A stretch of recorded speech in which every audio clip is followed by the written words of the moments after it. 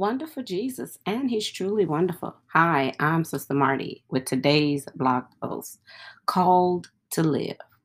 Romans chapter 12, verse 1. I beseech you, therefore, brethren, by the mercies of God, that you present your bodies a living sacrifice, holy, acceptable to God, which is your reasonable service. When I read or think of this verse, I always see it in reference to this life we are to live before God. Sometimes I even remember the missionaries of the faith who forsake all the comforts of their home, even leaving family, to share the gospel. I want to share a couple of those stories today.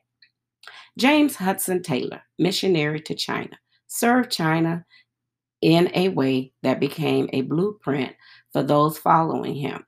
He realized early in his time in China that the evangelistic outreach was a bust.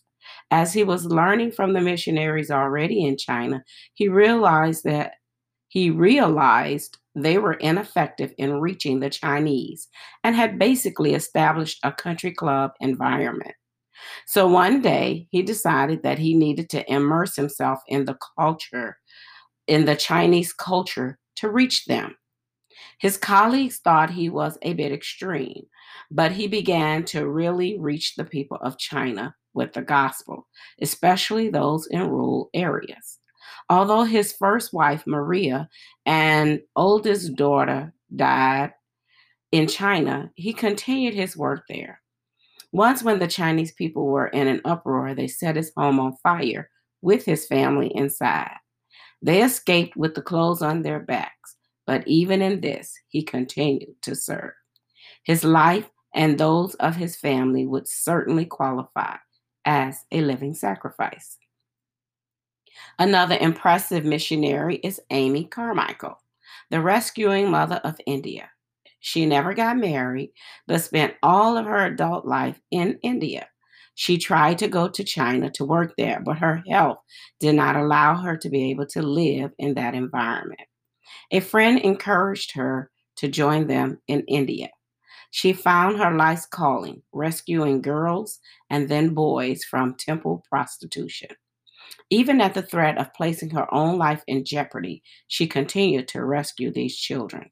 The first one just happened, but after that, she withstood officials, temple priests, and others to save those children. She provided a safe place for them to live and learn, and she did it for the Lord. She never returned to Europe after arriving in India, and she died there. What a sacrifice! As I began to write today, I thought of Jesus. Everything about his life was a sacrifice. Yes, he died on the cross for our sins, but he also demonstrated to us what a life of sacrifice would look like. He left his home in glory and took on the form of man for us. He taught the word daily, withstanding religious order and authority, all while meeting whatever needs the people had around him. He was and is the epitome of a living sacrifice. Every individual isn't called to be a missionary in a foreign land, but we are all called to present our bodies as a living sacrifice. What does that mean if it doesn't mean a life of missionary work in the kingdom? Paul wrote, I beseech you, therefore, brethren, by the mercies of God, that you present your bodies a living sacrifice, holy, acceptable to God, which is your reasonable service. Romans 12, verse 1, New King James Version. The Hebrew word for beseech is parakaleo, and it literally means to call to one's side or to call to one's aid.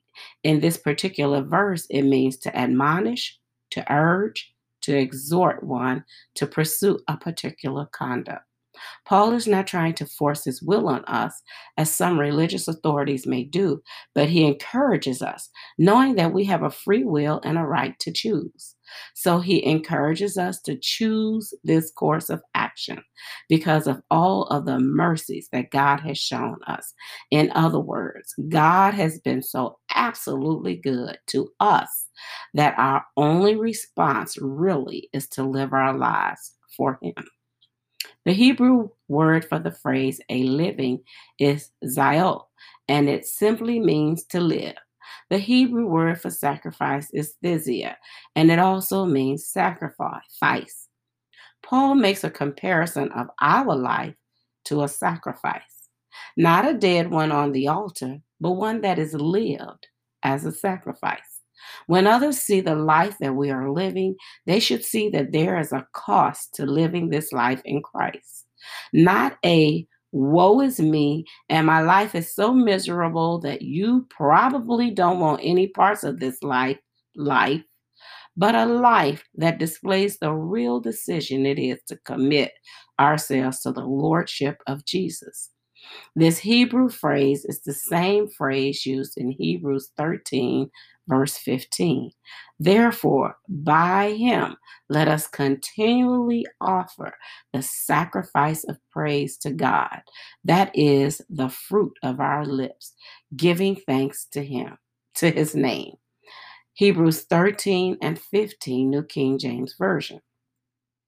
A sacrifice of praise is something that we can all make. And sometimes giving of praises is indeed just that, a sacrifice. When we are hurting or sick or tired or frustrated, it can be a challenge to lift up our voice and our hearts in praise. But then that's why it is called a sacrifice. Paul said that our lives should be holy. Here's a thought: Christians shouldn't be living like the people in the world.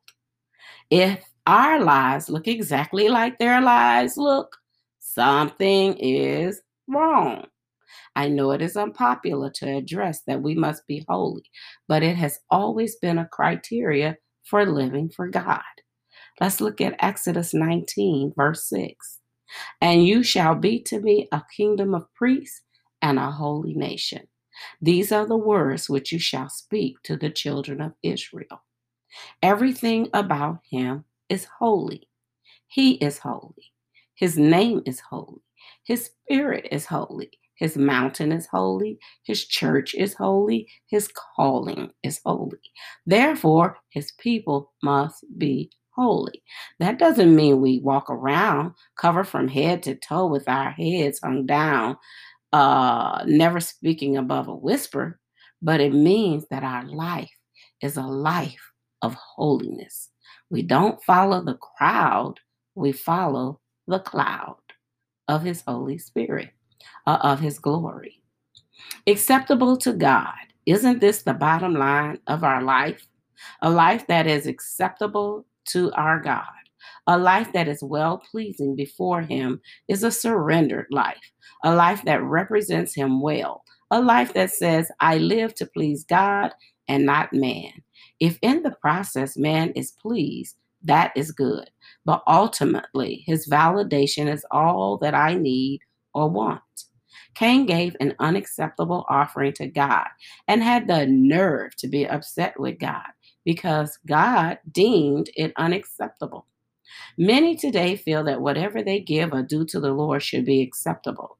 Nothing else matters, just that they gave it to the Lord. He doesn't matter, his desires doesn't matter, just them and the fact that they gave it to him should be the only requirement. But sin lies at their door, just as it did at Cain's door.